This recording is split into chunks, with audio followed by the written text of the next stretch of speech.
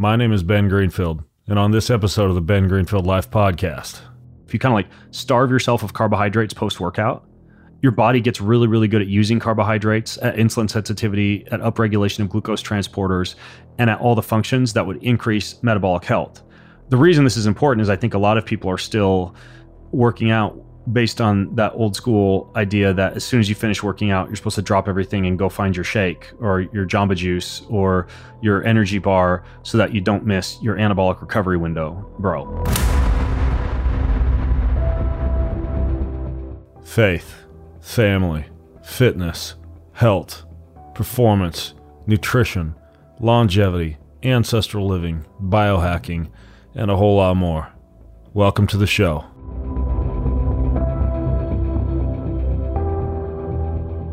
Let's talk nicotine, shall we? I use nicotine. I chew on a piece of nicotine gum a couple times a day. It's a lot healthier than a cigarette, I can tell you that. And nicotine actually has some pretty cool properties in terms of focus and productivity. And I think it's kind of a reason that a lot of people now are combining it with like a cup of coffee, a little caffeine, or another nootropic, and just basically blasting through their day with a little bit of nicotine. There's this company that makes gums, and they make lozenges and like these little mouth mints, and it's really good, clean nicotine. They're called Lucy. And you can check them out at lucy.co, lucy.co. And it's a responsible way to consume nicotine because you can choose 2, 4, 6 mg. You can choose your delivery mechanism, and you just get this nice, clean, kind of like edge mentally when you use it. Now, it does contain nicotine. Nicotine is an addictive chemical. Use it responsibly, but I'm going to give you a 20% discount either way. Go to lucy.co and use promo code BEN20. That's lucy.co and code BEN20. Well, ButcherBox is offering something kind of cool, at least if you like bacon. If you're listening to me and you're a human being, you probably like bacon. I like bacon. I had some oyster mushrooms the other day that are supposed to kind of sort of be like bacon bits, but let's face it, nothing comes close to the actual taste of bacon. And ButcherBox is going to give you free bacon for life in your new membership from them. You don't just have to get bacon. They got 100% grass-fed beef, free-range organic chicken, wild-caught seafood. Their sourcing decisions are all very holistic, so their meat actually tastes great. It's funny how that works. Take care of an animal and it tastes better. No antibiotics, no added hormones, packed fresh and shipped frozen for your convenience. You can save time on your next grocery store trip. Free shipping for the continental US. And again, here's a special deal. Free bacon for life, plus another $10 off of your membership. Go to butcherbox.com/Ben and use code BEN to get 1 pack of free bacon in every box of your ButcherBox for the lifetime of your membership, plus an additional $10 off your first order. That's a no-brainer. butcherbox.com/Ben. Well, you might often hear that the average adult should get 7 to 9 hours of sleep every night. Well, that's not always possible, obviously. More and more people are forced to make lifestyle decisions to get more deep sleep. And research has shown that quality matters just as much as quantity. Even if you can't stay in bed as long, the quality of that sleep really, truly matters. Now, deep sleep, the first half of the night is that deep sleep window. And that's when things start to drop. Your heart rate, your breath, your blood pressure, your muscle activity, your body temperature. Since that temp drop is such a crucial aspect of the deep sleep stage, finding ways to activate that sleep switch can help to increase your levels of deep sleep. And that's where this stuff called Chili Sleep comes in. So Chili Sleep makes customizable climate-controlled sleep solutions that help you improve your entire well-being. It's hydro-powered, temperature-controlled mattress toppers that fit over your existing mattress to give you your ideal sleep temperature. I love this, especially if I've had a big meal the night before I go to sleep, because it just dumps my body temperature way down. I don't wake up with the meat sweats or anything. But when I travel, I really, really miss it. I kind of get pissed when I travel. I don't have my whole bed with me because this Chili Sleep stuff just keeps me in action. Gives me amazing deep sleep percentages. These luxury mattress pads keep your bed at the perfect temperature for deep sleep. And you can adjust it for hot too. Like whether you sleep hot or cold, they work. They'll help you fall asleep. They'll help you stay asleep. They give you the confidence and the energy to power through your day. Just imagine waking up and not feeling tired. And Chili Sleep can help make that happen. You get to get up to 30% off the purchase of any of their new sleep systems at chilisleep.com/Ben Greenfield. That's available exclusively for my listeners. CHILI sleep.com/Ben Greenfield. In this episode of the Ben Greenfield Life Podcast, the latest tricks for cognitive performance, ketosis confusion, muscle cramping fixes, research frauds, microdosing, and much, much more. First of all, I welcome all of those of you who have joined us live on Twitter Spaces. For those of you who are on live right now, congratulations, you made it. You're in the inner circle of Twitter Spaces. For the rest of you listening in, this is I don't even know how often we do this, Jay. Weekly, monthly, bi-monthly, bi-weekly, biannually.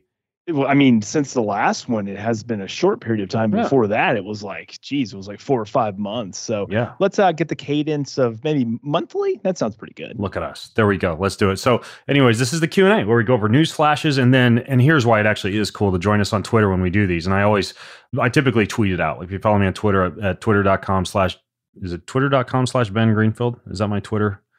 I forget. Anyways, you can find out there. And that being said, we should jump in pretty soon. But I got to say, Jay, I have had an amazing, amazing week. I changed up my diet this week. And I know a lot of people are into fitness and nutrition and health optimization. So I'll tell you why I did this. My wife left town for the week. And as I recently posted to Instagram, we're turning into like the Greenfield Boy Man Camp while my wife is gone. Yeah, we're doing like kettlebell workouts and an ice baths and breath work in the sauna and shooting our bow and going on bike rides. And we went down to the river and swam around in the river last night and played some tennis. And we're doing like these deep meditation sessions in the morning and in the evening, just having a great kind of father-son bonding time. I'm still working, but since I work from home, I'm just popping up and doing stuff with them throughout the day. I thought, well, gosh, what better to fuel a man camp father-son week than steak and liver? Have you ever seen an actual bone-in ribeye, like the full cut? It's the size of a human torso. Like think about like a rack of lamb or a rack of rabbit or something like that, and then extend that and think rack of cow. Right? That's what an actual full rack before it's been pieced into individual steaks looks like. I had one of those. It's been burning a hole in my meat freezer for the past few months, and I finally decided to cook it. So Sunday, I smoked it for about 6 hours and just like drenched it in apple cider vinegar and barbecue sauce. Did my little signature Keon coffee rub on there with cacao and cayenne and salt, and got it all prepped. Then I told my wife, look, the whole time you're gone, all your precious sons and I are going to eat is steak and liver. And so breakfast, lunch, and dinner since Sunday, we've been doing steak and liver, and I just feel absolutely fantastic. Like obviously long term, I have some reservations about the long term health of just eating steak and liver, potentially missing out on some polyphenols and flavonols, and I know that like the colon cancer thing with red meat, it's more the processed, unhealthy forms of red meat and some of the things that go along with it, like the bun and the giant Dr. Pepper. But for the most part, I am feeling really, really, really good, as though I've been just like injected with testosterone and creatine and fatty acids all day, which I kind of have, I guess. I guess that's it. I mean, it's like an elimination diet, right, man? You're just going to take out everything and go to, meat and liver. And I mean, that's awesome. I thought you were going to tell me that since you were at a bachelor pad right now, that you and your sons were just like eating pizza and donuts and gummy bears. But no, I think this is probably the better route. Well, in my son's defense, and I told them they could do this if they wanted to last night, because they're cooks, little bakers. They have their own food podcast. They wanted to make steak pizza last night, and so I stuck with steak. But they actually made themselves. They roll out the dough and they bake it, and so they made themselves steak pizza. I stuck with steak, but they did kind of veer into the pizza zone last night. You're right. So gotcha. Yeah. I thought, okay, so steak pizza is a pizza with steak as like the topping, right? Because in my mind, when you said a steak pizza, I thought it was like this big slab of meat where they put like liver on top as the topping, and they just pretended it was. That would be amazing, just like pizza, a giant piece of like a big old top sirloin layered with pepperoni and maybe a little bit of tomato sauce. Yeah, someone should try that. That's it, man. An actual steak pizza. Get the boys on that. Yeah. Get the boys to make one of those. All right. Well, shall we jump into our news flashes? Yeah, let's go, man. All right. This is the time on the show when we share with you all sorts of cool things that can optimize your life, at least hopefully, or cause you to pass out in the gym, because this first one is pretty interesting. I'd seen this concept bandied about before in literature, but this recent study in the Journal of Strength Conditioning Research was super duper interesting. And what it looked into was hyperventilation. Okay, so when you do like a Wim Hof, like fully in, letting go, fully in, letting go, fully in, letting go, and you keep doing that for 2 or 3 minutes. I mean, everybody knows you kind of get the tingle in your hands. You can hold your breath for a long time. But what you're inducing is a state of metabolic alkalosis. Right? You're breathing out a lot of CO2, and you're kind of saturating the muscles with oxygen, theoretically. And if you do this, the idea is you should be able to exercise kind of more hard after without as great of a burn due to the alkalosis. And indeed, many people who do like the Wim Hof protocol, when you're on that final breath hold out, they'll drop and do push-ups, right? Or burpees, or do something while you're in that metabolically demanding state. Anyways, what this study looked at was what if you just do this like as you're recovering in between your sets at the gym, right? So like, do a bench press, then do, a minute of Wim Hof, then bench press, minute of Wim Hof, or, they don't call it Wim Hof. They just call it hyperventilation, which is, basically what it is. And so what they investigated then was a hyperventilation aided recovery. And they tested this on the bench press and the leg press, and they did 30 seconds before each set. Right. And then they, of course, had a control group that did regular breathing. Now, by doing 30 seconds of hyperventilation prior to the exercise sets, they actually found that the total repetitions performed across all the sets were greater after hyperventilation in both the bench press and the leg press. And they were actually significantly greater, like 25 to 30%.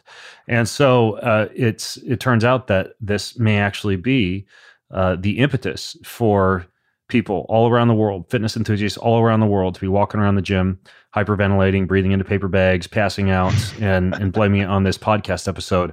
But ultimately, it is kind of interesting. I mean, we all know that breath can drive physiology, but it is kind of cool. Like if you want a little step up, maybe you're in a competition, whatever the case may be, you just kind of want to amp up your energy. Hyperventilation seems to do the trick. It's to me kind of falls into the same category. And I don't know if you've ever done this, Jay, of like getting in a super duper duper cold body of water prior to working out, like I'll jump in the Morozco Forge, which is at like 33 degrees, and I'll get in there for 2 or 3 minutes before I go work out. The endorphins, the adrenaline rush, the increased time to exhaustion, the decreased rating of perceived exertion, it all noticeably shifts if you get cold before the workout. A lot of people think the cold's for recovery, but if you do it before the workout, it's like a shot in the arm, and the hyperventilation might also help out a little bit. No reason you couldn't do both and just pass out in the ice tub before you go do your bench pressing. Yeah, well, we want to enhance overall sympathetic output prior to a working set. So it's really interesting because I've tried this on multiple occasions and I've tracked my data. So not to just throw in the shameless plug for Hanu, but Ben, next time, put on your Hanu, watch after you do this, your heart rate variability will drop like a rock. Your heart rate will shoot up, but you'll perform better during the next set because you're utilizing all of that mobilization of energy. Then when you're done with the set, down-regulate your nervous system prior to doing another bout of cyclical hyperventilation.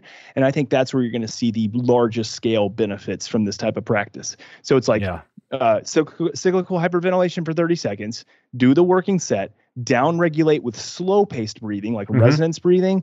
Then when you have 30 seconds prior to your next set, do it again. And it's an amazing cycle. Yeah, I totally agree. That's actually what Paul Chek, calls working in versus working out, where you'll do a set and then kind of do like 10 air squats, waving your hands down below your body and up above your body, and almost like a Tibetan rite, where they call it gathering up the earth's energy and bringing it up above the head and doing deep, slow, controlled breathing, rather than just say, sitting on the bench thumbing through Women's Health magazine or something like that. So yeah, I totally think it's a cool strategy. And so that was interesting. And then the next thing that I want to get into is cognition. A few different things that have come up lately related to cognitive decline or cognitive performance. And I thought some of them definitely have some cool takeaways. So the first is more like a biohack, more like a gadgety thing. And, for many years, I've talked about this concept of photobiomodulation on the show, meaning the use of light in a targeted manner, usually infrared light, like red light, near infrared, far infrared, to do things like, help out with skin health, with the collagen and the elastin, or shining on the testes to increase the activity of Leydig cells to potentially boost testosterone or blood flow to the genitalia, or using it to simulate sunrise or sunset when you can't actually get out to do that from a circadian rhythmicity standpoint. And also, I've talked about it in the past for dementia and for Alzheimer's. And there are certain devices as well as desktop type of lights, like head-worn devices and desktop type of lights that will shine at specific frequencies to shift you into like an alpha 10 hertz brainwave zone or like a gamma 40 hertz brainwave zone. And in addition to doing this, the red light devices that you put in your head actually target the cytochrome P450 enzyme in the mitochondria in neural tissue and help you to produce more ATP. Almost, I've described in the past as like a cup of coffee for your head. One device that I think is probably the most popular out there is called the V-Light, VIE light. I interviewed them years ago. I still use that device every other day for 25 minutes. That's kind of like the sweet spot. Too much red light therapy can produce excess free radicals and potentially ramp up reactive oxygen species. But that sweet spot, especially for the head of 3 times a week for around 25 minutes, seems to work really well. And I'm doing it not because I notice a huge increase in my limitless function of word recall or cognitive output or executive function or anything like that. I'm doing it because I've seen so much data for that on staving off Alzheimer's and dementia and improving mitochondrial function for the head, specifically for the brain, that to me it's just it's a no-brainer, Jay. It's a no-brainer. Pun intended. I see what you did there. Yeah. Glad you're paying attention. So anyways, the thing is, this recent study, subjective cognitive decline is what they looked at. Subjective cognitive decline, SCD. So what happens is, as you age, you can get what's called prefrontal cortex atrophy, which is associated with sleep disruption and cognitive decline. And the theory is that atrophy of neural tissue can be staved off via what's called transcranial brain photobiomodulation, which not only could keep atrophy from occurring, but increase blood flow to the frontal cortex and mediate memory function. So what they did was they looked at this photobiomodulation therapy targeting the prefrontal cortex, which is actually the V-light that you wear does the prefrontal cortex, and then also the occipital zone and a few other areas of the head. And they found that both sleep efficiency, as well as what's called NBAC cognitive performance, which is a test of working memory, were both improved within 5 days of doing this type of therapy. And NBAC training, by the way, for those of you who want to, like when you're sitting on an airplane or waiting in line at the doctor's office or whatever, and you want to increase your memory really, really efficiently, there's a ton of free NBAC training apps in the App Store for Android and for Apple, and you can download these and train your working memory. And it's just basically, it's word recall, shape recall, number recall, sound recall, and you're training your brain how to recall N number of episodes ago. Like, what pattern flashed across the screen 3 patterns ago, and when that pattern flashes again, you're supposed to press a button, that type of thing.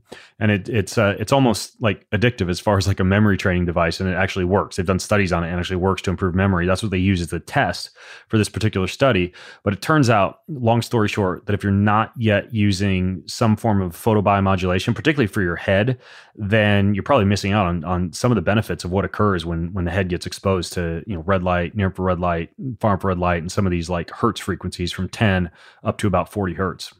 Yeah. Did they talk about in this study how long they were exposed to the brain photobiomodulation? I just didn't know if they talked about timing.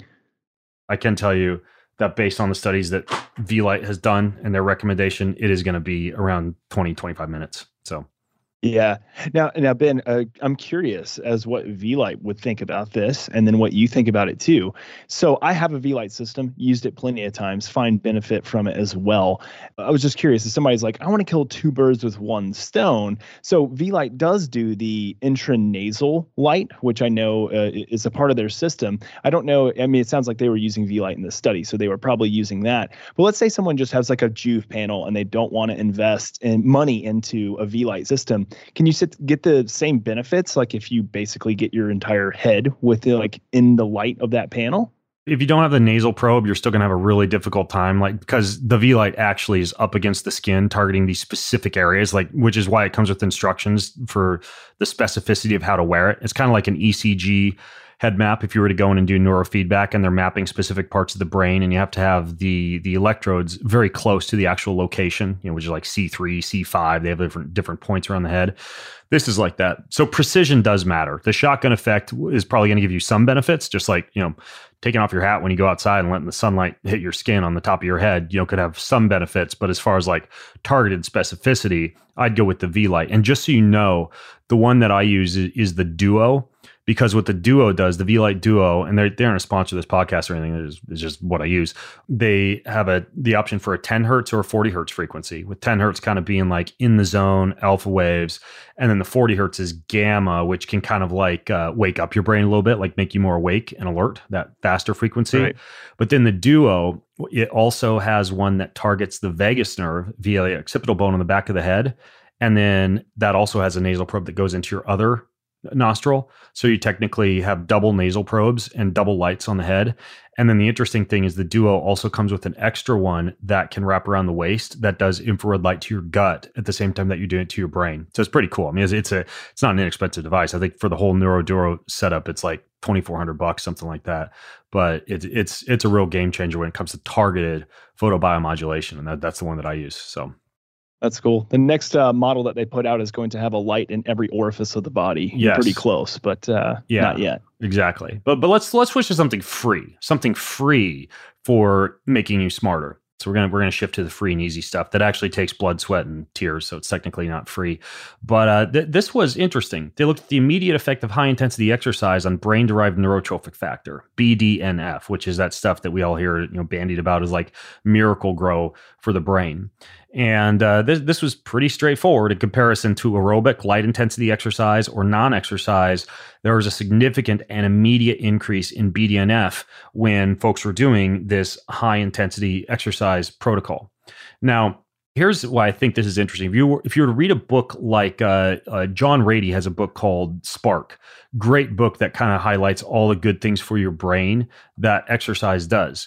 And it turns out that when you look at chronic repetitive motion aerobic sports, particularly those that require left and right brain hemispheric coordination, like say swimming would be a perfect example, and actually running, because it is left foot, right arm, right leg, left leg. There's a little bit of that, but then swimming, there's even more of that. They've also noted this in tennis.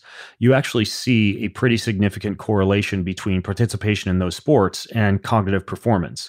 And in addition to that, with weightlifting, because the blood stays more localized to the joints, the theory is that the brain-derived neurotrophic factor stays more local to the muscle when you're weight training, but winds up, because of blood flow to the brain, more in the brain after aerobic training. So if what I'm saying makes sense, basically it means that technically in the past, I've said that if you have like a cognitively demanding day, it would be more beneficial to go for a swim or go for a walk in the sunshine or a run or some type of aerobic modality versus strength training.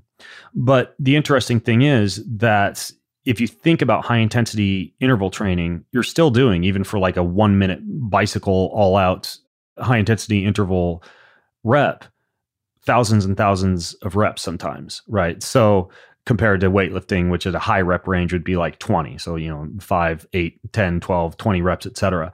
So even though high intensity exercise may not seem like it's aerobic, compared to strength training, you're getting a lot more blood flow to the brain from high intensity interval training on a cardio modality versus strength training. So it's looking like, based on this study, that for getting smart, for using exercise to get smart, the best is high intensity interval training. The next best is aerobic training.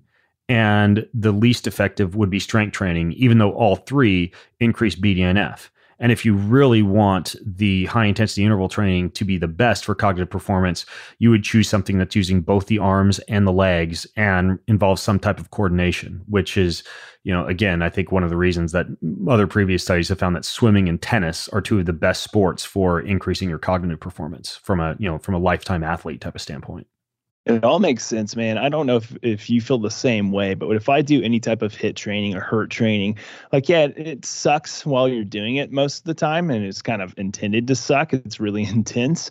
But then afterwards, as opposed to doing any type of, let's say, like zone 2 cardio or resistance training or weight training, I just feel this sense of level-headedness. I'm clear in thought. I just feel good. My body's drained, and I can feel that I just got done, whipping my butt, But I mean, there's something about the subjective level-headedness afterwards and clarity of thought that I always tend to experience after HIIT as opposed to some of the other types of modalities. Yeah. Oh, and now we know why. And because I know you like to dig into the nitty-gritty of the studies, Jay, I should mention that I can't give an exact time for the actual intervals used because this was a meta-analysis that looked at a variety of studies, and the workouts ranged anywhere from 7 to 60 minutes in length.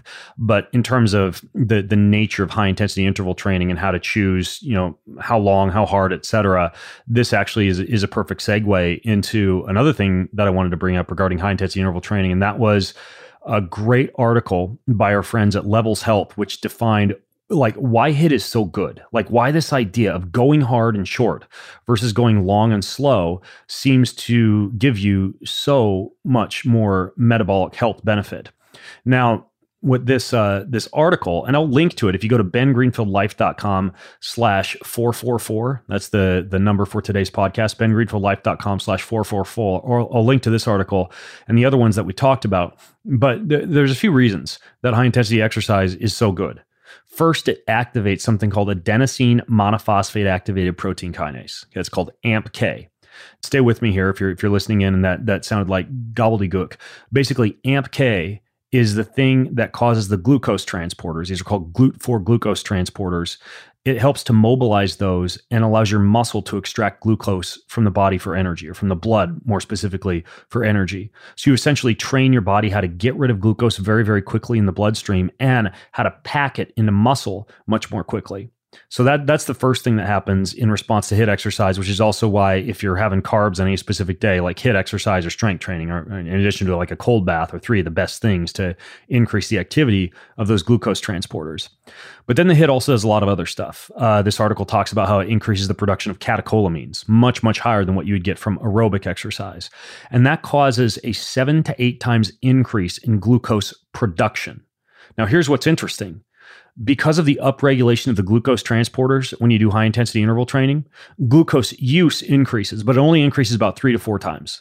Okay. So you're looking at 7 to 8 times increase in glucose production, meaning like your liver breaking down carbs, shoving them out into the bloodstream to be used as glucose, but the use only increases 3 to 4 times. And this is why a lot of people who will wear like a continuous blood glucose monitor will look at their blood sugar after the workout and be like, holy cow, I'm never going to do that again. My blood sugar spiked so high. This is horrible for me. I'm supposed to keep my blood sugar low. But the fact is that the downstream effects after you finish the session, in terms of the upregulation of these glucose transporters, dictates that short-term rise in blood sugar results in long-term metabolic health benefits. And so the other kind of cool thing is that AMPK allows for improved endothelial function too, which kind of widens blood vessels and reduces blood pressure. So there's a couple of other cool things that happen as well. So don't worry if you're testing your blood sugar and it's high after a HIIT session. That's actually what it's supposed to be doing. And the other cool thing is, of course, with that upregulation of the glucose transporters, that particular GLUT4 transporter is the one that's activated by insulin. So you don't need as much insulin. So your pancreas doesn't have to churn out as much insulin. So you increase your pancreatic health and your insulin sensitivity as well. And then the last thing that this article gets into that I should note is kind of the variants of high intensity interval training and which ones are kind of like the classic ones. And they list what I would consider to be 2 of the best ways to get started. And they don't list one. And I'll tell you what all 3 are. They list the Tabata set, right? 8 rounds of 20 seconds as hard as you can go, followed by 10 seconds of rest. Also known as the suck fest, if you actually do it right and you go as hard as you're supposed to go for those 20 seconds. Yeah. And then another one is the 4x4 method, which is 4 4-minute intervals, each followed by a 3 to 4 minute recovery period. And that's actually the gold standard, really, really good for increasing your VO2 max.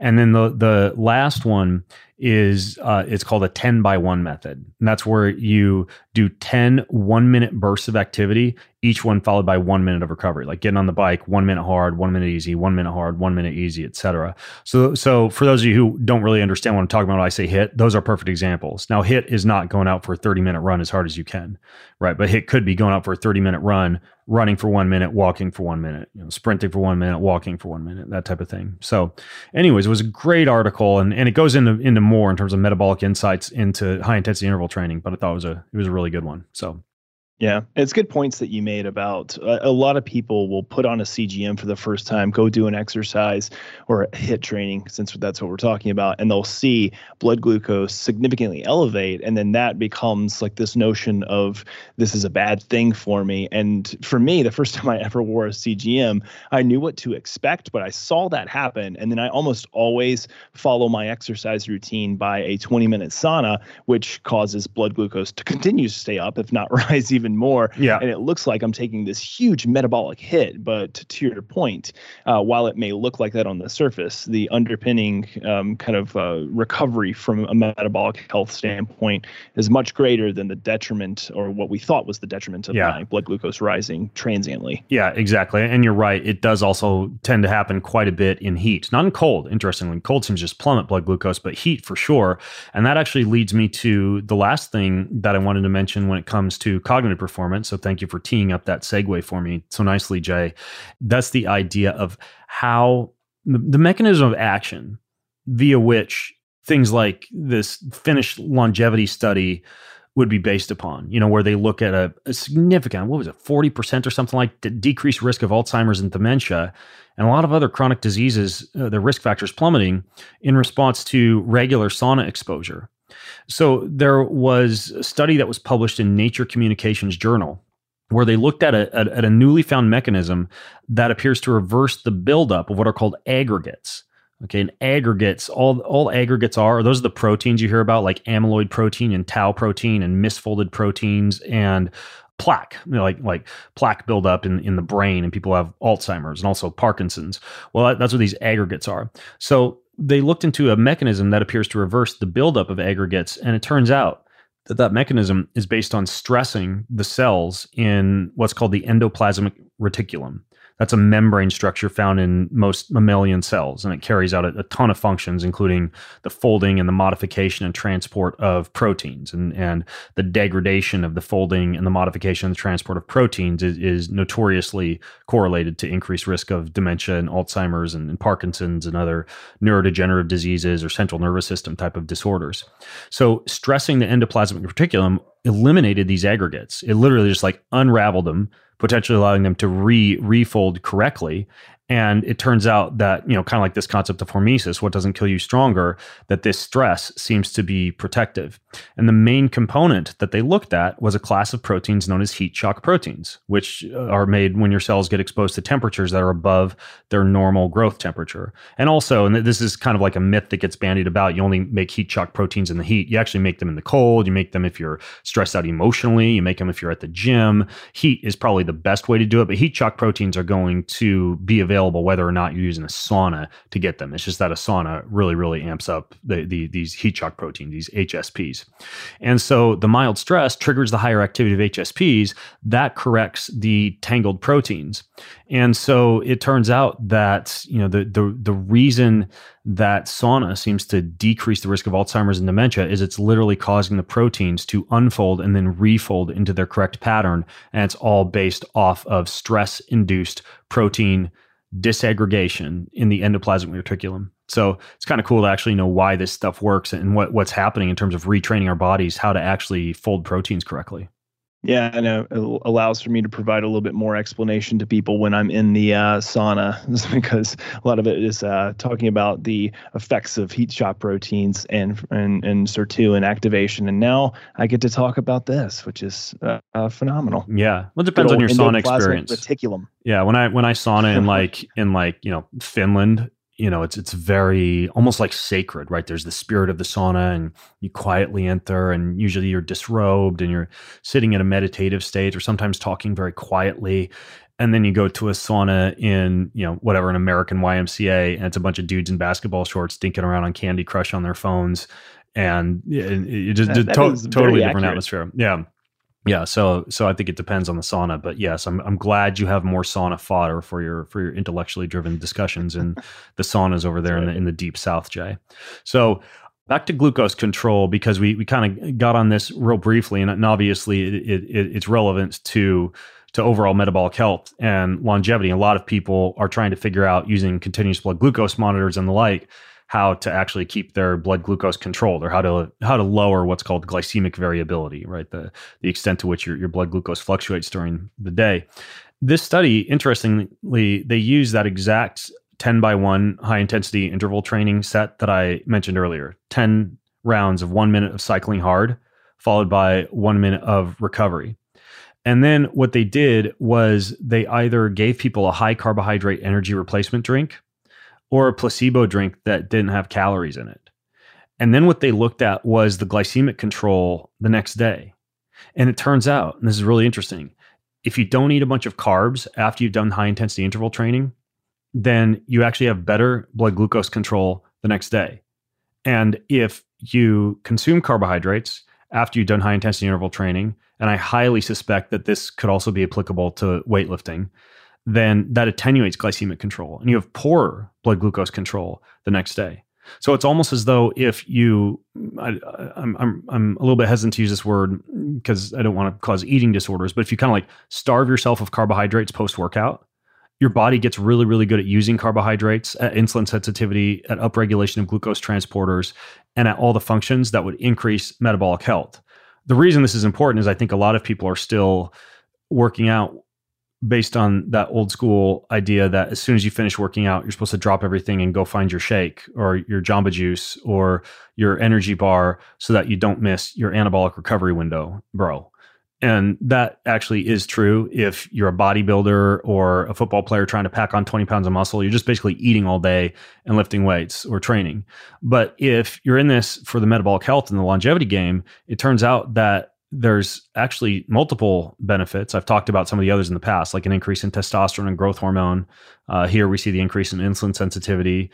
There was one a couple of years back, I don't know if you saw this, Jay, but it was better heart rate variability, better recovery from a nervous system standpoint when you're not face stuffing post-workout and you're actually kind of causing your body to mount a little bit of like a stress-based response that you're not getting food right after the workout. So very similar to the idea that you shouldn't do a long cold soak after workout or take a bunch of selective antioxidants.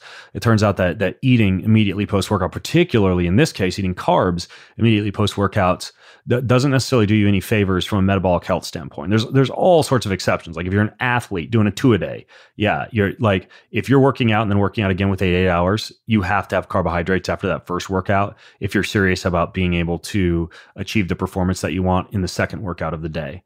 Another example would be, again, people who are trying to put on muscle, people who perhaps are in a state of thyroid downregulation because they've been starving themselves a whole bunch. They're trying to get fit now again after making a bunch of dietary mistakes. Well, take care of your body, have carbs post-workout. But for the most part, painting with a broad brush, from a metabolic health standpoint, it's better to not have carbs post-workout than to have carbs post-workout. Again, throwing like athleticism and muscle gain and things like that out the window and just looking at metabolic health and lifespan. Well, I have for years, tested my blood on a quarterly basis. My blood and biomarkers give me so much data about how to train, how to eat, how to supplement, the peace of mind, knowing that things look right, and also the empowerment to be able to act if something looks wrong, like if my vitamin D is low, or my triglycerides are creeping up, or my inflammation is high, or my kidneys or my liver seem like they need support.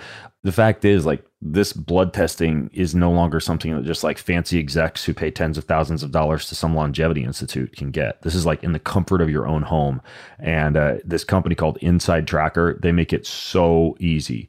Basically, you get your blood tested, they walk you through the whole process, then you get a daily action plan with total guidance on your exercise, your nutrition, your supplementation.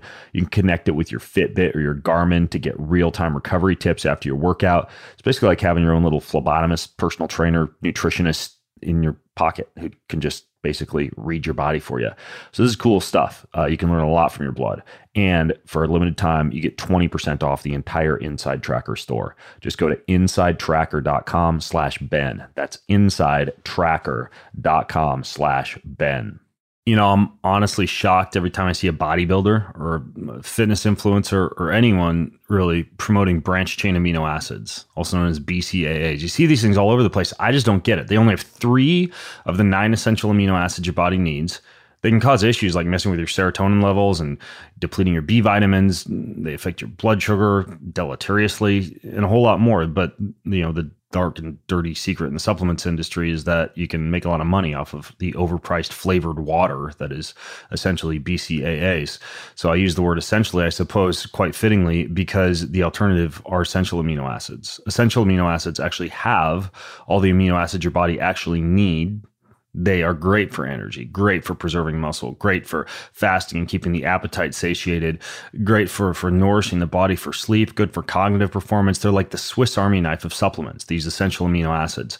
I'm blown away by the number of people who have heard me talk about essential amino acids on the podcast, who have started using them and who literally feel like they're on steroids without actually being on steroids. Kion is the company that has the perfect ratios. Perfectly primed for recovery, for muscle maintenance, for muscle building. Kion aminos are better than not only every branched chain amino acid supplement out there, but because they're essential amino acids, in my opinion, based on the ratios, the flavor, watermelon, mango, berry, lime, so good, better than any aminos out there, period. And I'm going to give you a 20% discount for the Kion aminos. Go to getkion.com/Ben Greenfield. That's getkion.com/Ben Greenfield. And they'll give you a special discount on your first time purchase of Kion aminos. Well, watch out, folks, because Gatorade is about to sue Ben Greenfield for telling people not to drink their Gatorade after their workout. Gatorade has probably hated this show ever since I interviewed Tim Noakes back in the day about the whole expose of sports drinks. And story for another day. And also since I've been advocating a low carbohydrate approach. That is until Gatorade comes out with ketone esters, at which point I suspect they will revisit their stance on carbohydrate consumption necessity during exercise, but we'll have to wait for the commercial aspect of that. Fingers crossed. Yeah. Well, if they can make one that is effective and not full of just complete bullshit, then I mean that would be great, because they could make it probably a lot cheaper than some of these other brands that I use, which I love. And I'm sure it'll be like purple and blue and red. And they'll make it great colors as well, which we all know is super important from a marketing standpoint. This is also related to another study that I wanted to bring up, though. This one was kind of cool because what I just mentioned, these ketone supplements like ketone esters or ketone salts or ketone powders that are designed to shift the body into a state of ketosis, so that you have a lot of ketone bodies, which are great for cognitive performance, for endurance performance. They're a preferred fuel for the heart, the liver, the diaphragm, the brain. I mean, ketones are pretty cool, especially when it comes to going for long periods of time without much fuel on board. And so a lot of companies now are making ketone-based drinks. But the question is, Can you improve performance by using like fake ketosis, right? Like drinking ketone esters instead of like cutting carbohydrates or cutting calories or fasting, which would be a more ancestral way of getting into ketosis. And furthermore, what's better for exercise capacity and adaptation to exercise training? Eating carbohydrates, eating food, not fasting, etc., and then supplementing with ketone esters, or just achieving ketosis naturally by fasting and carbohydrate restriction, etc. So what this study did was they took one group and they put them on a ketogenic diet, right? Strict, basic, natural way to achieve ketosis. Just don't eat carbs and eat a pretty high throughput of fats. They took another group and they put them on a carbohydrate-rich diet, but then they gave them a ketone ester drink 4 times a day. And then they put a final group on the carbohydrate-rich diet. So we got high carb diet plus ketones, and then just a ketogenic diet. And this didn't really surprise me, because back in the day, I would, prior to some of my really hard endurance races, eat a whole bunch of carbohydrate and then have a whole bunch of ketones so that I could have my cake and eat it too, and have high blood glucose and high ketones during exercise. And it turns out that, lo and behold, you actually see a really significant increase in performance when you combine carbs and ketone esters. The interesting thing also is that when you don't do that, you get an increase in fat oxidation. So what I'm getting at here is that if you really want to perform well, like follow all the rules about like having carbohydrates and pre and post workout nutrition, but throw ketone esters into the mix, and it's almost like a cheat code. You get all the benefits of like fasting and having elevated blood ketones, but then all the performance enhancement of the carbs and the standard non-ketogenic diet.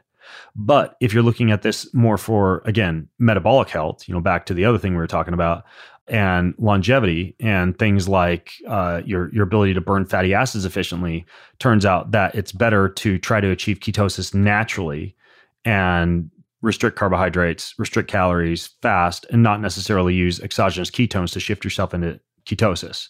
The only thing that I wish that they had done in this study would have been to have a fourth group, a group that was following a ketogenic diet and consuming ketone esters, right? Just exactly to see, what I was going to say. Yeah, just to see if, you know, you could get pretty close via that approach to what you'd get. And I doubt this would be the case, but it would have been interesting for them to include if folks who were following a ketogenic diet and doing ketone esters could perform as well as those eating a carbohydrate-rich diet and doing ketone esters, and also what the metabolic effects of that would be. Because here's what I personally do. I eat a low-carb, relatively ketogenic diet. I'm not like strict, but you know, I'll have 150, 200 grams of carbs a day, unless it's steak and liver week, obviously.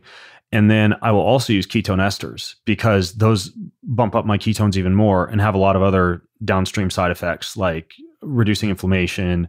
They can cause some increases in some longevity associated proteins. And so I think that because they also provide me with extra fuel for exercise, I'm getting a little bit of the best of both worlds just doing that, ketosis plus ketone esters. So I still think if you were to put me head to head, you know, like running a 5K against somebody who had carbs and ketone esters versus me, no carbs, but ketone esters, that the person who had carbs is still going to like kick my butt and wax the 5K course with me. But it is interesting just to see what happens when you combine carbs with ketones and see it happen, not just in an anecdotal environment, but in a research study. Yeah, no, I'm totally there with you. I was kind of curious as to why they didn't run that fourth group that was, you know, keto or fat adapted plus exogenous ketones. And they might have had a reason for it, but they didn't explain it in the study that I'm looking at and reading right now. But I totally agree with you on all your comments there. You know, for me, as someone who tends to be lower carbohydrate, definitely not ketogenic, but lower carbohydrate, for me, the exogenous ketones, I've used it for sports performance, but I don't use it nearly as much as I do for cognitive performance.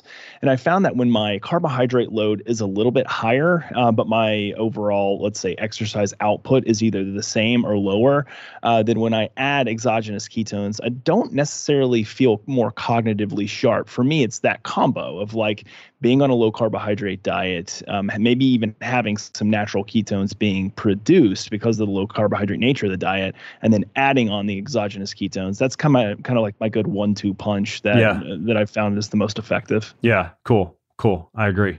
Well, good insight. Okay, let's keep going with a few before we take some questions. And I know we're starting to get long in the tooth for our news flashes, so I won't spend quite so much time on these next anecdotes, but they're pretty cool. So this next one was also from the Journal of Strength Conditioning Research, and it looked at muscle cramping.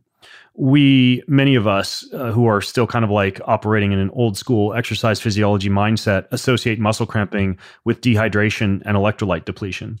And that can actually be the case. Yeah, if you're dehydrated severely and you haven't enough salts on board, then it is likely that your muscles may cramp. And it is interesting that people will sell like the pickle juice shots where you pay $4 for like, you know, a dime worth of pickle juice, and you drink that when you start to cramp, and it reverses the cramp. You know, an old school tactic I used to use when I was racing Ironman was I would take those electrolyte capsules, which are incredibly salty, and I just chew them instead of swallowing them. And it's interesting because they've shown that those strategies will reverse a cramp and stop a cramp in its tracks. But the interesting thing is the time that it takes to stop the cramp is not long enough for those salts to have been able to make it into the bloodstream and like rehydrate the muscle. So they're operating on a neuron reflex, that when you taste something super salty or super bitter, it inhibits what's called the alpha motor neuron reflex that causes the muscle to go into a cramp. So your body releases the cramp, but it's not necessarily because you were dehydrated or electrolyte depleted.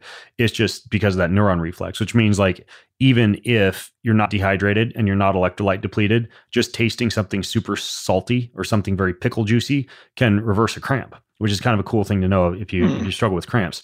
Now, the thing is though, the real reason that most cramps occur, and I wrote about this back in the book Beyond Training, is you're asking your body or your muscles to exceed the load that they've grown accustomed to in training.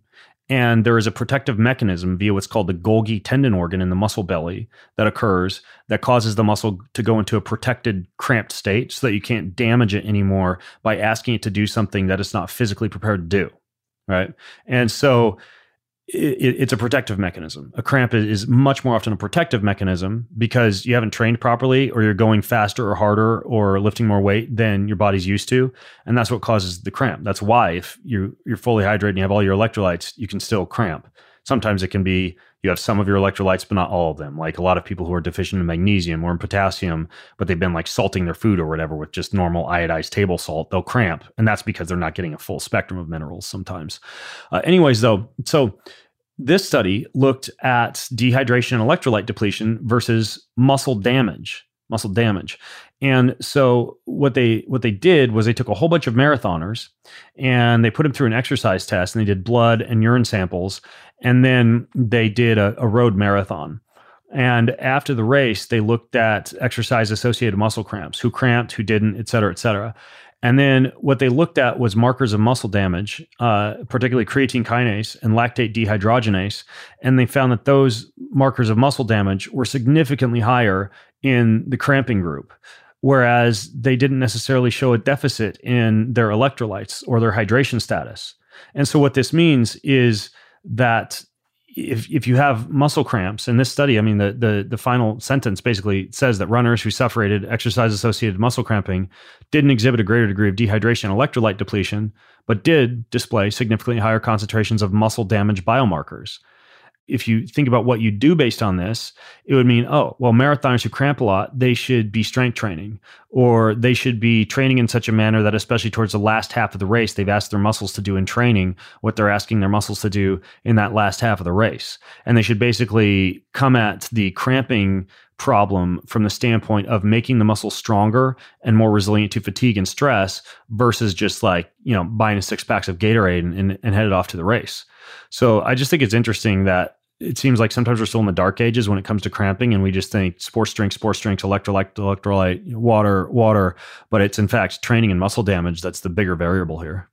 Yeah, no, it makes a lot of sense. Well, it's not as sexy, right? It's not as lucrative for companies that sell electrolytes and other things. So. Right. It's back to like the high intensity interval training, right? You could take berberine and blood glucose disposal agents and bitter melon and spend money on that, or you could do high intensity interval training, do the work and get just as good results. I mean, I'm again back to the ketone esters. I'm a best of both worlds type of guy where I'm like, yeah, like stay hydrated, use a wide spectrum of minerals and weight train, and you're going to have a lower risk of cramping.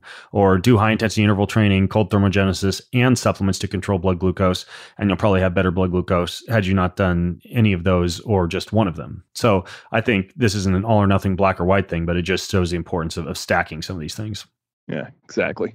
The next one, and I actually started with some of my clients, I have begun weaving some of these into their workouts more, because this article on Stronger by Science just kind of was a great reminder of weak links. And the title of the article is The Most Commonly Neglected Movements and Muscles and Exercises to Address Weak Links. So what it goes into is how in the average weight training session or in the average exercise program, there are certain muscle groups that are notoriously neglected, that when neglected leads to poor stabilization, weak links, and increased risk for injury. And then it goes into what those three movements are and how you would actually train for them with really helpful pictures and videos. But the three exercises, I think this is going to be common knowledge for personal trainers or physical therapists, but maybe not for a lot of other people. The three areas that tend to be the weakest links when it comes to muscle detraining or poor balance in the muscles. Number one is scapular protraction, forward movement of the shoulder blades, scapular protraction. The reason for that is a lot of times we're kind of like hunched over at a computer, forward head posture. And a lot of times we think about pull-ups and rows and things like that to kind of fix that scapular protraction, but that's actually just training the scapular retraction. You actually have to train the scapular protraction, which involves targeting muscles like the serratus anterior and the pectoralis minor. And so a perfect example is that would be like you get into a push-up position and you do a push-up, but then at the top of the push-up, you do a scapular protraction where you're like kind of like trying to pull your shoulder blades up and apart, right? And then you go back down and you do another push-up. And again, going to look at the videos and the photos in this article will be useful for you. So I'm going to do going to spend less time explaining the exercises and more time explaining which of the 3 areas that you want to target. Scapular protraction is one. The next one is your hip flexion, right? The movement of just think of this as like the movement of the knee up towards the chest, right? That's an example of hip flexion. And Ben Patrick, the knees over toes guy who does a great job at rehabbing people for not just knees, but general movement patterns. He's huge into hip flexion exercises like the sled pull or the sled drag, like a lying hip flexor, kind of like reverse squat type of exercise, knee to chest. Another perfect example, like hanging leg raises or reverse crunches. Anything that's really, really getting the hip flexors to fire is important. And again, I think a lot of people, kind of similar to the scapular piece, might be, wait, my hip flexors are all like, they're tight during the day. I'm sitting down. Why would I train my hip flexors if they're already in a tightened position? I want to train my hip extensors, my glutes? But that's not actually the case, because when you're in a seated position, the hip flexor is actually getting weaker, not stronger. And what you can do is increase tonicity and strength in the hip flexor by doing a lot of these hip flexor exercises, again, like the hanging leg raise and the like. And what that can do, especially if you combine it with training the glutes, is help out a ton with things like back pain, running speed, overall athleticism. So hip flexion would be another one. And then the last one is hip abduction, abduction, the movement of the thigh out and away from the midline of the body. A ton of people are just, they're poor at lateral movement patterns. Even like super fit people like CrossFitters, they have a ton of front to back motion, but very, very little of that like sagittal plane motion in which you're moving side to side, like lateral lunges or, clamshells in a crawled position, or having an elastic band around the legs and doing side to side monster walks or squat walkouts. Like there's such a crucial part of movement and such a weak part in a lot of people that I would fully agree that's a solid third for the 3 most neglected muscle groups. So if you're into exercise, if you are struggling with injury, if you feel like your body needs to be more put together, then have one workout during the week, for example, where you're just doing hip flexion, scapular protraction, and hip abduction, or have like a mini workout that you do at the end of each workout that's targeting those 3 areas. Or if you go and grab like that guy, Ben Patrick I mentioned, he has a book called ATG for Life. And there's 2 workouts in there. They take like 20 minutes, but they kind of hit a lot of these notorious weak variables. And that's another example of something you could just weave into your program a couple of times a week, whether you do it before or after your main workout, or you do it as like a supplementary workout, or like a morning routine. I would highly recommend that you review the article, because it's just got some solid exercises in there that will really keep you in the game from a lifespan standpoint. I've always heard that cat-cow poses were really good for scapular protraction. Yeah. Which kind of makes sense. Yeah, they are, especially if you have really good yoga pants. Everybody knows cat-cow requires a solid set of yoga pants. Oh, inevitably. Mm-hmm. Yep. Lululemon, here we come. Let's do one more, and then I think we should move on to just a few questions so that we don't get too long in the tooth here before we're able to take on some questions from the audience. I suppose that I want to bring this up just because anybody who's a regular podcast listener knows that I recently came out pretty strong against plant medicine, at least the recreational modern use of plant medicine, specifically when it comes to things like divination, seeking God's wisdom, spiritual enlightenment, finding yourself, bro, or finding yourself, sis. All the shamanism and the turning to drugs and plant medicines as a form of spirituality or a way to God. I think that folks are playing with fire, as I got into in the article, which you can read at bengreenfieldlife.com/plantmed part 1, because you really actually are, whether you believe it or not, opening yourself up to a spiritual universe. This is why there aren't a lot of atheists who have done plant medicine. Most atheists who do plant medicine come out the other side believing in God or some higher power or some collective consciousness or some spiritual world that's outside of us. That it's not all just boiled down to materialism and logical rational science. Like there are these unexplained phenomenons out there that are directly linked to some kind of a spiritual world. And I am concerned about people who are dabbling without any knowledge, often in the wrong setting with these types of medicines, and setting themselves up for some pretty deep and dark spiritual experiences, including, and I realize a lot of people chuckle when I say this, but we don't live in a total materialistic world. So I'll say it, including like, communing with like demons, or setting yourself up for some type of dark possession, or even being possessed by a shaman in the Amazon or someone else who wants to use you and abuse you. And there's a lot of issues. And of course, I'm not going to get into them all on this podcast because I covered them pretty extensively in the 2-part podcast series and the 2-part article series that I did on plant medicines. I still think there's a few use cases potentially for like palliative hospice care, like end-of-life therapy with something like psilocybin, addiction treatment, such as like Johns Hopkins is doing again with psilocybin, possibly couples therapy, right? With say like MDMA couples therapy, where you're wide awake, you're not journeying with a mask and music, but you're just like with your couple, producing a lot more oxytocin in a very heart open state. And then also, I think there are a few use cases for things like microdosing, right? For increased sensory perception, or for better sex, or productivity, or focus, or creativity, like small and appropriately dosed amounts of these types of things, these so-called entheogens or plant medicines. I think that's another acceptable use case for them. So based on all of that, and so that I don't shove the entire industry under the bus, because I do see some benefit of some use cases of these, I should note a recent study that looked at the so-called Stamets stack, which was made popular by a fellow Pacific Northwester, Paul Stamets, who's a mushroom forager, and I believe he's the host of that documentary Fantastic Fungi. And his stack is lion's mane mushroom, which is not an entheogen or psychedelic, and niacin, which is more like a blood flow precursor, combined with very small amounts of psilocybin. And there's been a lot of people for a long time saying that this is like a game changer stack. I've done it, and I've noticed like a significant increase in like sensory perception and creativity and just overall mood and mental health when using a stack like that. So this study actually looked at the combination of psilocybin and lion's mane and niacin, and basically found that there actually is a significantly greater observed improvement in mood and mental health after just 30 days of a protocol like that, compared to people who are not dosing with that. And I think the only fallback of this study is very difficult to give someone like placebo magic mushroom versus regular magic mushroom. So it's possible that the people who got the microdose knew what they were getting, especially if it was anything above like a slightly perceptible dose. But anyways, it is interesting that the stack actually does work. And I also bring it up because it would be an example, I think, of an appropriate use of something like psilocybin, right? Like I'm going to go do some creative writing. I'm going to take a little bit of psilocybin, like whatever, a quarter of a gram. I'm going to do a little bit of lion's mane, a little bit of niacin to open up the blood. And it actually works pretty well. I just think we have to approach these things with a great deal of caution and respect.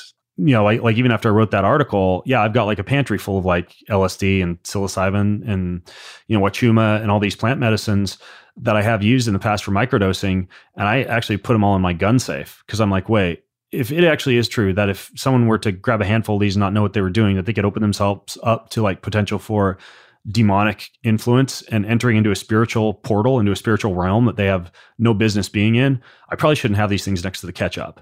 Right. So I've kind of changed my approach to the respect that I give to microdoses and entheogens, but I haven't like sworn off microdosing. And this particular article just shows that, stuff like this can have some benefit without the risks of things like psychosis, schizophrenia, dark spiritual experiences, et cetera. Yeah, I mean, I really appreciate you, throwing out all of your well thought out thoughts. It's obvious that when you wrote this and you did the podcast, you put a lot of time, a lot of thought, a lot of prayer, a lot of discernment into it. And so it's really appreciative, regardless of anybody's religious beliefs, a belief in any other type of dimensions or, demons or demonic possession. I think the one thing that people should come to at least a unified agreement on is that because plant medicines and ceremonial doses or trip doses have become so common and modernized, like people are absolutely just using this very flippantly, and so flippantly that like I have seen from a mental health standpoint, a lot of long-term residual effects from people just jumping in and said, oh yeah, I've got this dude who's doing an ayahuasca, ceremony this weekend and I'm going to, it's his first time ever doing it, but I'm going to go do it. And the next thing they know, like they have very long-standing problems with what they experienced and what they continue to experience afterwards. So I think a lot of it comes down to just pure flippant use, disrespect almost for what the plant medicine does and can do. And I think that at least at a minimum, we have to come to that unified decision that is not a good thing.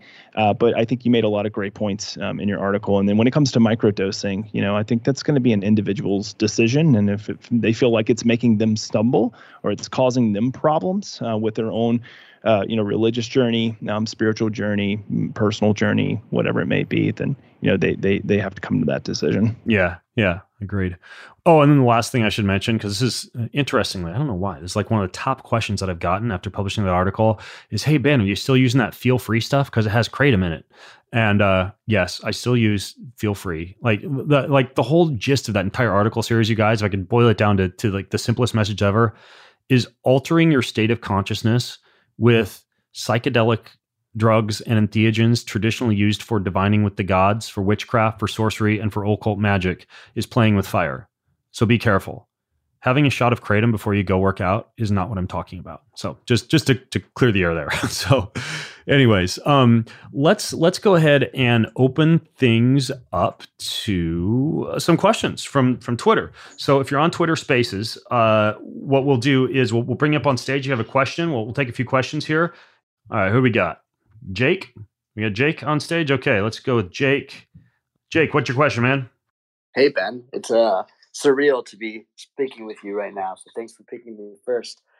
A few years ago, I had a orthopedic injury, herniated discs. Recently, I've had a shoulder injury, torn tendons, and I've done a lot of my own rehabilitation and doctors, going through those hurdles. And the holistic stuff has all worked out way better than anything that I've been instructed through physical therapy, or I never took any medicine that was prescribed for me either. But specifically things like Rolfing and muscle activation technique have been game changers for me. And then they've gotten me to the point where I've been able to run and I've been able to exercise and get real big again and do the things that I love.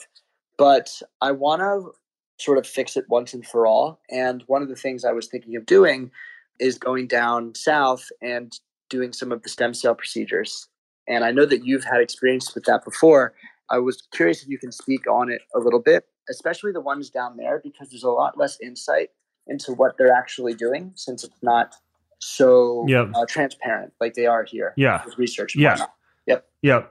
Okay, cool. Yeah, great question. So the reason that you'd go international to do stem cells is because it is legal to expand stem cells internationally, even your own stem cells. And that would cause an increase in the available MSCs, the mesenchymal stem cells, and result in much, much better results than getting like a count of stem cells that's billions and billions of lower in the US because you can't expand it in the US. It used to be the wild, wild west. Like I remember I went down to Florida and had the US stem cell clinic, like take out my fat cells. I was like 30, so like 10 years ago. And they expanded them there. And I think their facility got like raided by the FDA a couple of days after I was there. But now, it's pretty much goes without saying that unless it's a nudge, nudge, wink, wink from your doctor, which actually does occur still, you're not supposed to get stem cells that have been expanded. You're supposed to only go do those in an international clinic. So the thing is, though, that there's this phenomenon called paracrine signaling, which is essentially like cell-to-cell communication. And you can increase the effectiveness of the paracrine signaling that stem cells engage in when you co-administer them with little signaling molecules called exosomes. And there are many regenerative medicine docs in the US who are taking non-expanded stem cells and combining them with exosomes, and sometimes also platelet-rich plasma, sometimes depending on the injury, occasionally ozone, although that can cause a hyperinflammatory response if you're not careful with that. Sometimes just basic prolotherapy like sugar solutions and things like that, and then injecting them, preferably using ultrasound-guided imaging. You really want your doctor to know where the needle is going. If they don't, they probably don't know what they're doing. And that can be very efficacious and get you very close to what you'd be getting from an expanded stem cell treatment internationally. You're still not going to get as many stem cells, but what I'm getting at here is stem cells plus exosomes, plus possibly some other forms of prolotherapy local in the US could actually get you a lot of what you're looking for overseas with less expense and time and travel and hassle. There's a few docs who are good at this type of stuff. Two of my friends who I think do a good job with stem cells would be, actually three of them do a good job. Dr. Craig Conover at Conover Wellness in Charleston, South Carolina, Dr. Matt Cook in San Jose, and then Dr. Holland Chen, Chen. He's doing some pretty cool things with what are called V cells, also very small embryonic-like cells, which are also legal in the US. Those three guys do a pretty good job with like spot treatments. And then like the bee's knees, the best of the best gold standard treatment that's like exosomes, stem cells, bone marrow soup, everything is Dr. Harry Adelson at Doceri Clinics in Park City, Utah. And he'll just do like head to toe, inject every single joint, your whole body. I've done that twice. And that's a total game changer. So hopefully that fills you in on a little bit in terms of options, Jake. But yeah, I'd look into like stem cells plus exosomes nationally, and you'll probably get a lot out of that versus traveling international. So great question. And all right, looks like we're going to bring Sterling up. Yeah. Hey, Ben, how's it going? It's going good. Good. Awesome. Great to interact with you too as well about the psychedelic stuff here on Twitter. It's a great conversation to have. Very interesting. But yeah, so my question for you is, have you come across in your work yet around targeted low intensity pulsed ultrasound for like neuromodulation? That's an area that I work in a lot. Ever since like back in 2013, I started that. It's pretty much my career. There's a clinic down in Tucson, Arizona, with a guy named Jay Sanguinetti and Shinzen Young doing like mindfulness research. They're basically taking this big focused ultrasound transducer that's like about the size of the palm of your hand, and they focus sound waves deep into the anterior cingulate gyrus. They can essentially like buzz with pulsed ultrasound, like 1,000 hertz, and they turn that thing off, and it's like the ego center apparently, according to a lot of, fMRI research, where that's the seat of the default mode network, and they can just zap it off in just a few minutes of stimulation. And I find that work to be really interesting. I kind of feel like it's a good alternative as well to this conversation around like psychedelia, because people do want to have a shift in their state. They want something different than the day-to-day reality. But I've found as far as that, ultrasound is like pretty safe. It's pretty controllable. As soon as you're gone, it's not flowing through your bloodstream. It's just a sound wave. It's there and it's gone. Play music, stop the music. So yeah, what are your thoughts on that? Yeah, I love this. So this will be really cool for you to hear, Sterling. Is I have a deep dive podcast coming out on this use of so-called spirit technology. I interviewed Kate Stockley, where's her name? She wrote the book Spirit Tech. We actually talk about TFUS, which is a special ultrasound-based headset for meditation that they use at the SEMA lab, which I believe Shinzen Young, who you mentioned, works at. And it does require like an MRI typically beforehand to make sure that you're targeting that low-intensity ultrasound to the right area of the brain, but it goes deep. And the effects on people in terms of like a shift in brainwave states and a post-treatment effect similar to what one might get from, say, like psilocybin therapy is super interesting. The whole book is really interesting. It's called Spirit Tech. And I think my podcast on it is coming out in the next week or so. We get into that and also some other forms of energy, electromagnetic, et cetera, and ultrasound based that, as you alluded to, are ways that one can safely and arguably even more effectively than plant medicine, shift one's state of consciousness into a state of left and right brain hemispheric activity, or increased oxytocin production, or a drop in irritability or anger or impatience, or increased resilience to stress, or even relief of trauma from technology, right? And so you're right. You don't have a bunch of stuff floating, like a bunch of chemicals floating in your bloodstream that you got to recover from for a week after.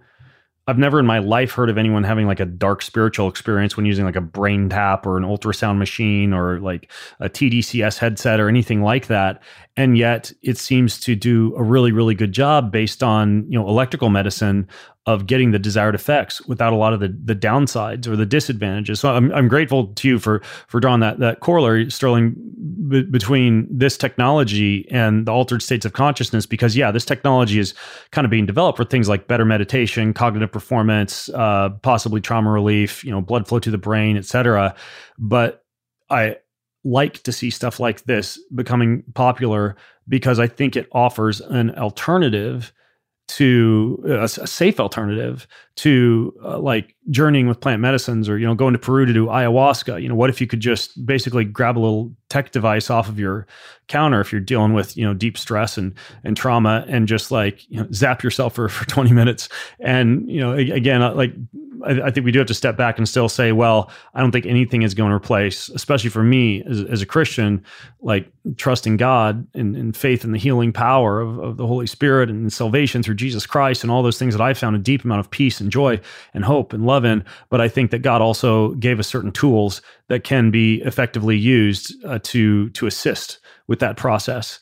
And the only tool I can think of that he said not to use was pharmakia or drugs. So based on that, I think that you could make a pretty good case for the effectiveness of this stuff and the ethical status of it being thumbs up, and also I'm just excited about the emergence of it. So I'll shut up now. But yeah, thanks for bringing it to our attention. And yeah, Spirit Tech's gonna be a really great book, and my interview with her is gonna be really cool too. And for those of you who want to see what Sterling is doing, he's at Sterling Cooley on Twitter if you want to go check out some of the stuff he's doing with ultrasound neuromodulation and vagus nerve stimulation technology. So great question, Sterling. And you know what? We'll do one more. We're going to make it a rapid fire. So my response might not be too long in the tooth, but let's do one more. Hey, Ben, how's it going, man? Yo, it's going good. I know you don't have much time. Just quickly, really wanted to say thank you so much for honestly changing my life and making me feel just so much better, healthier, have more energy. Really quick, my question is, a few years ago, I had an infection. The doctor prescribed me azithromycin and one other antibiotic doesn't come to mind. But ever since then, I've been waking up in the middle of the night to urinate like once or twice, and my stools have been like pebbly. But my blood work has all come back good. And I mean, I've tried like everything for this. I've taken probiotics, seen different types of doctors, all sorts of different tests, and just nothing's working. Curious. Yeah. You mean specifically for getting up at night to pee? Yeah. Yeah. Okay. Well, again, like might not be able to give like the longest, most super thorough answer on this condition, which is called nocturia, by the way, needing to wake up at night to urinate. But I can just speak to a couple of things that you may want to bear in mind. You listed a bunch of stuff that could cause the issue, right? Like poor gastrointestinal function or gastric inflammation, enlarged prostate, which can be a huge issue. A lot of times it can be just dumb stuff like drinking too much water or any other fluid after dinner. Or it could also be, for example, if you have had sexual intercourse before you go to sleep and then not peed after that can also result in you waking up at night and needing to pee. And then there are some medications, ketamine is one that comes to mind that I know can cause this, certain diuretics, some antibiotics, too much vitamin D. A lot of people don't know that can actually cause it, or a diet that's just way, way too high in sodium. Nicotine can also be a problem, like nicotine gum, nicotine lozenges, things like that. Not that they're bad. It's just for nighttime peeing, not the greatest idea. There's a few different things that you could try. I think that the paradoxical issue here is that if you're sleeping in a cool room with like a chili pad or keeping the room cool, that can also increase the need to urinate as well, which anybody who's been like outside in the cold knows. Like you sometimes have to pee more when you do that. As far as fixes, because I've had this issue in the past myself, and my PSA is just fine. The only thing that I've found to be super effective is to literally right before dinner just start to taper off almost all fluids. Like I might have a small glass of wine with dinner, but I drink probably less than I should in the evening because I just don't like to have to get up tonight to pee and then try to get back to sleep. There's also one thing that some people have tried, which is like compression socks. Theoretically, it could prevent fluid accumulation and may help out a little bit. And then there are also anticholinergic medications, and those may reduce the need to get up and pee as well. It's just like I'm kind of on the fence about recommending like an anticholinergic pharmaceutical. There are certain cholinergic agents that are out there that are like natural plant-based anticholinergics. Unfortunately, a lot of them are like poisonous. And I'm not sure. I think some in the alkaloid family, but I don't remember off the top of my head what some of the natural plant-based anticholinergics are. Anyways, though, that's another thing you could look into. I can't say I have a solid answer for you. All I can tell you is a lot of people deal with this issue, and sometimes it is as simple as just not drinking too much in the evening. I don't know, Jay, you want to add any color to this? Yeah, I don't know if I have anything more intelligent than what you just said, but I mean, my mind just keeps going back to limiting intake of water. And for me, like I've actually tried to do it. I'm a pretty young guy, but I hate waking up in the middle of the night to have to urinate. It's not a problem, but I just don't want to do it anyway, because I find that when I wake up for any reason, my mind just starts to go, and that's never a fun thing. So for me, I'll start limiting intake of water around like 6 p.m., sometimes maybe even a little bit earlier. I know Tom Bilyeu does this and has found this to be extremely effective. So yeah, that's all. The only thing I guess semi-intelligent I have to say about it. Yeah. By the way, the anticholinergic one is it's Jimson weed. Jimson weed. You might be able to find it on Amazon. I've never actually used it, but that's one that would not be poisonous and that could work. JIMSON weed. So I don't feel like we gave you all the answers there, Alex, but hopefully at least pointed you in the right direction a little bit. So I think we are just about out of time. So Jay, should we give away some swag here before we wrap things up and tell people if they want more, go to bengreenfieldlife.com/444. What do you think? Should we do a giveaway? Yeah, that's always my favorite part. Of course we should. All right. Well, this is the part where Jay's going to leave a review. If you leave a review and you hear us read it on the show, all you got to do is email gear@bengreenfieldlife.com with your t-shirt size, and we will send off a handy dandy Ben Greenfield Life gear pack, shirt, water bottle, toque, beanie, all sorts of stuff your way. And so all you got to do is give us a little love wherever you tend to listen to your fine podcast, wherever fine podcasts are found. So Jay, you want to take this one away? Yeah, let's do it. So this one comes from Colors of Day, and they titled their review, Fabulous Show on Biohacking. I love learning from Ben and the way he and his wife do life together with their twin sons. It's so much more than just biohacking. It's all about spirituality, evolving into the best human possible, and being an excellent steward of the world we live in. He interviews some fascinating folks and shares from his own life experiences and research. Definitely worth your time to listen to. Praying hands emoji. Praying hands emoji. That's right. That's their title, is praying hands emoji. No, actually, I misspoke. It's the actual emoji, but it's the praise hands emojis, like the two where the thumbs are together, not the praying. I'm so confused. I didn't even know what the I didn't even know what the eggplant meant till like a year ago. So I'm still working my way through emoji. You'll get there. Yeah, emoji vernaculars. All right. Well, that's a great review. So go ahead, and if you left that review, email gear@bengreenfieldfitness.com. We'll get a handy dandy gear pack out to you. For everybody else, go to bengreenfieldlife.com/444 for the show notes, all the articles, all the podcasts, all the resources, everything that we talked about. Even if I can find Jimson weed for nighttime peeing, I'll put it in there. Until next time, Jay, I'm going to go have some steak and liver. Do it, man. Steak and liver cake. No, not cake. Pizza. Steak and liver pizza. Or cake. All right, guys. Talk to you later. More than ever these days, people like you and me need a fresh, entertaining, well-informed, and often outside-the-box approach to discovering the health and happiness and hope that we all crave. So I hope I've been able to do that for you on this episode today. And if you liked it, or if you love what I'm up to, then please leave me a review on your preferred podcast listening channel, wherever that might be, and just find the Ben Greenfield Life episode. Say something nice. Thanks so much. It means a lot.